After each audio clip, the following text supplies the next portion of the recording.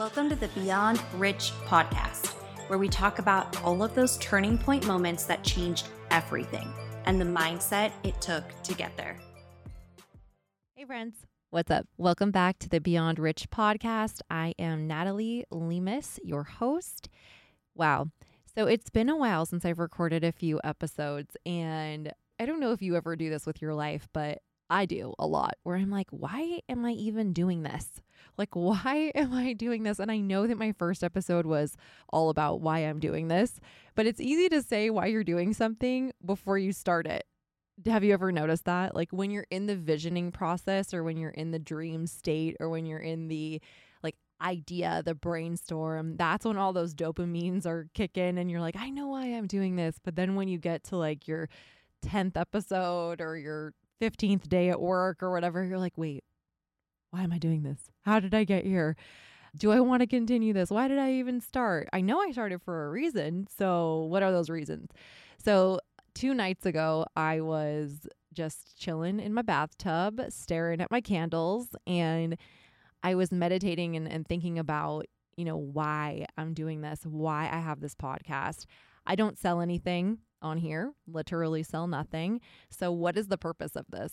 I'm busy and I have a lot of commitments. So why am I doing this? And I started to cry in the bathtub. It was kind of like a movie scene. And the reason that I'm doing this is for it's not even a few, it's for one person. And here's the person. It's the previous version of my mom. That is why. Let me tell you a little bit about her. So my mom ran away from home at 15, and she grew up really poor, and she moved 21 times in 15 years. She never had a stable home life. She never had any mentors. She never had any stability or any safety really in her home at all. And she grew up with a lot of abuse in her home.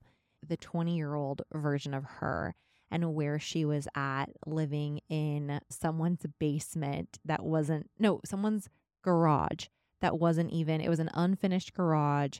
She had a hot plate, like a hot plate burner, and like a mini fridge. And she slept on the floor. And she's told me this story, but it's like, I'm doing this for her, like for the previous her, for the people out there that are going through, like they have a big vision, and maybe they don't even have a big vision. Maybe right now you're listening to this and you don't know where you want to be in the future, but you know for damn sure that you don't want to live the life that you grew up with, that you do not want to live in a family or have a family full of abuse and drugs and lies and manipulations and sadness and trauma. And maybe you're that person and you're like, but I'm at the bottom and it's so hard. Like my mom used to tell me stories about how she would go on dates just to get food. Like she'd literally be hungry, and then she would save, she had a story about, she'd get like a roast beef sandwich, and she'd go to the pepper mill in Reno and get this roast beef sandwich. And it was so huge, and she would eat that roast beef sandwich for like a few days. And she was working at a gas station, and it's like, that is why I'm making this podcast. And I don't know if you're out there working at a gas station and you listen to my podcast or whatever, but that is exactly why I'm recording these episodes.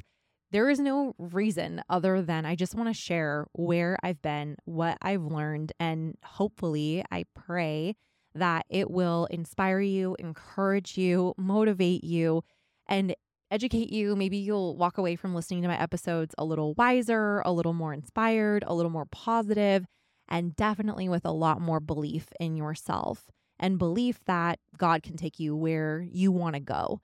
And again, I just want to reiterate, even if you don't know where you want to go, the fact of the matter is, if you have that feeling deep inside that you are made for more, or you're not like your family of origin, like where you came from, and you're different and you think differently, and you're even to that point in your life where you're contrasting, and you're looking, you're like in your young 20s, early 20s, mid 20s, or maybe even 30s, because I feel like at different times in different people's lives, they can wake up to the fact of like, I don't want this type of life.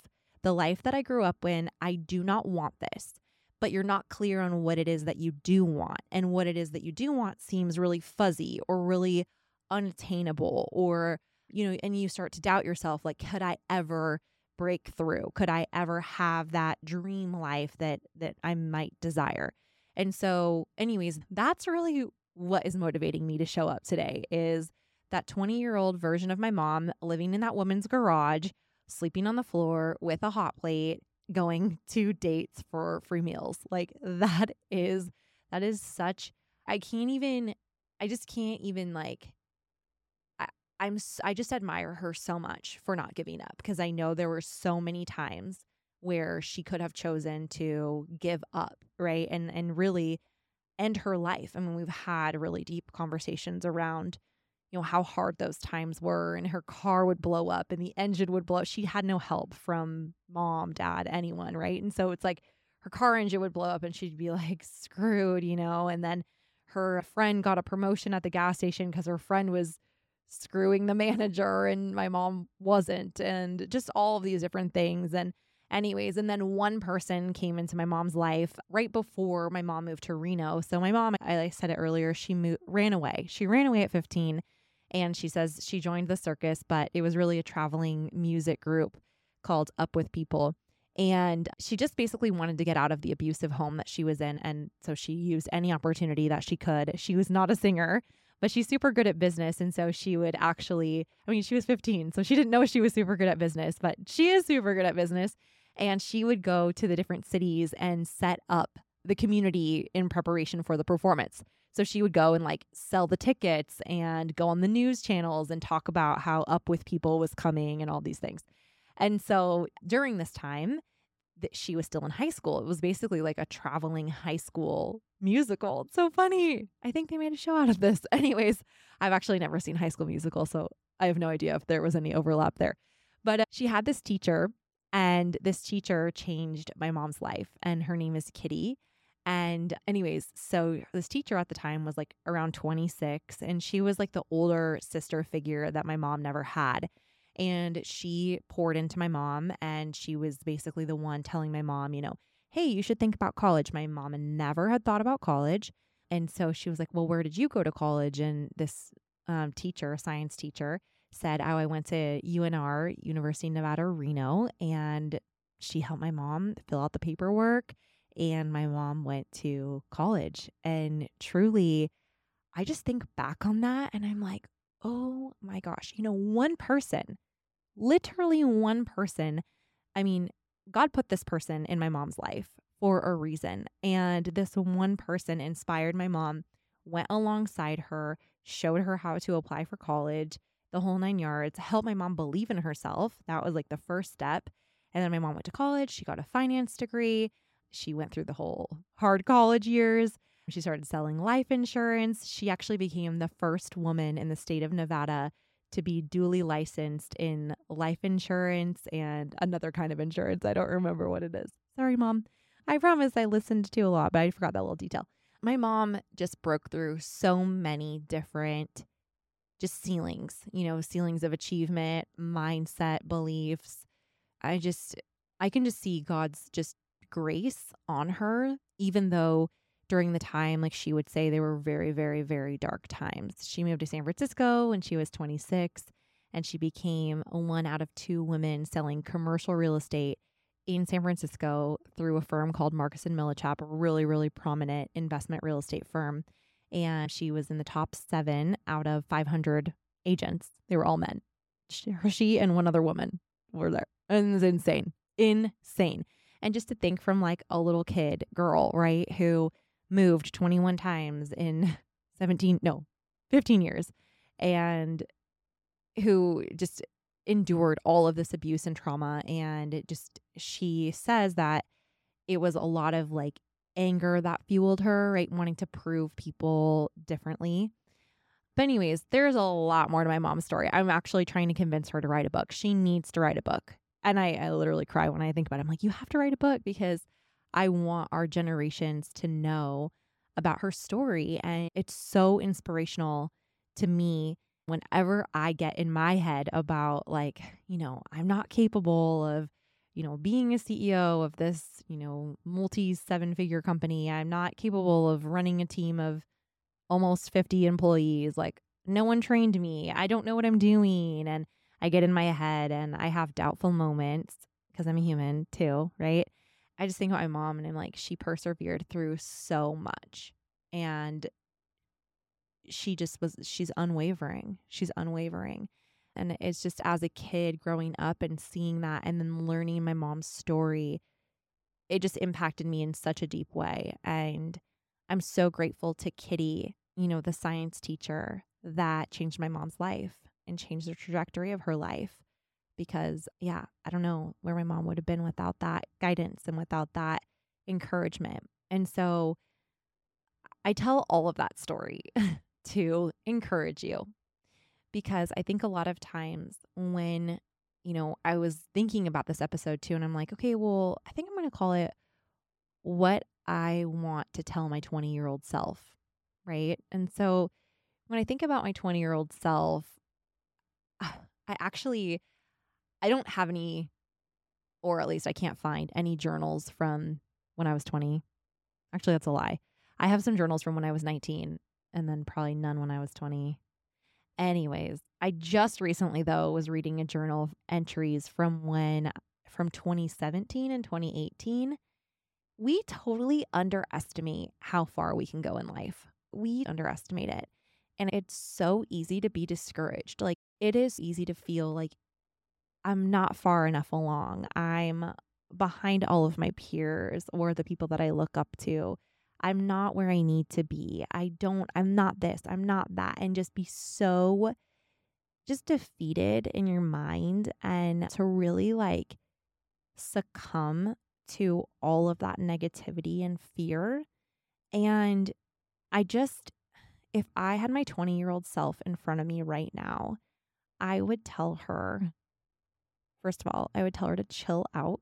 I would tell her I wouldn't say calm down because she'd totally be triggered by that. She'd be like, what do you mean calm down? But I would tell her to just relax, to let go, and to trust, and to realize that everything that's happening in her journey is going to be ultimately for her good, and that she's learning, and to give herself grace and to recognize the wins, no matter how minute or small, to consistently pat herself on the back and congratulate herself for just getting up and trying again and trying again and trying again and working to figure things out, and for seeking and for striving and for healing.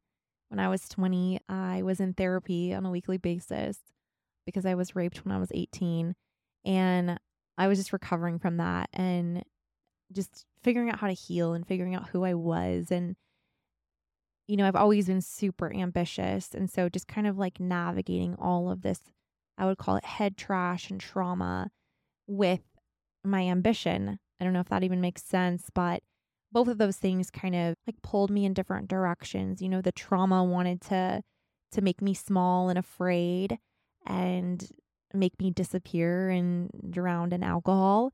And then the ambitious part of me wanted me to, sign up for lots of things, overextend myself, be super busy all of the time, probably as a coping mechanism for the trauma.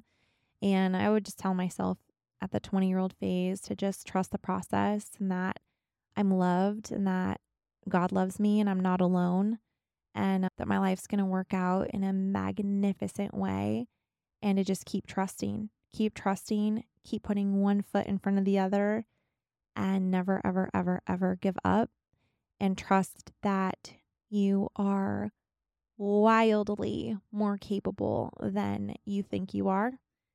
Silence the noise, cut out the haters, and keep moving forward in faith, because you'll make it to where you want to go faster than you think. Even though she would never believe me if I just like poof, like fairy godmother just showed up and was like, Natalie, listen to this, when you're 35 or whatever, your life's going to look like X, Y, and Z. She'd be like, no, that's not for me. That's not, there'd be a little part of her that would believe, but the size of a mustard seed, right? Like a little bit of faith. So, anyways, I just had it on my heart to share all of that because I just know that there are people out there that are breaking those generational bonds that are believing for a different future, are trusting that their past and their childhood doesn't have to equal their future family, or how they are as a husband or a wife moving forward. And I just want to encourage you. Like, I want to be a voice that says, keep believing and keep trusting and keep working, keep growing, keep learning, and you'll get there. I promise you. If you don't give up, you will get there, even if it's hard. And even there are times, when I wanted to quit, there was really dark times, but in the end, yeah, I do believe God has a purpose for every person's life. And yeah, if you're listening to this, then I just want to say I love you and you're doing a great job.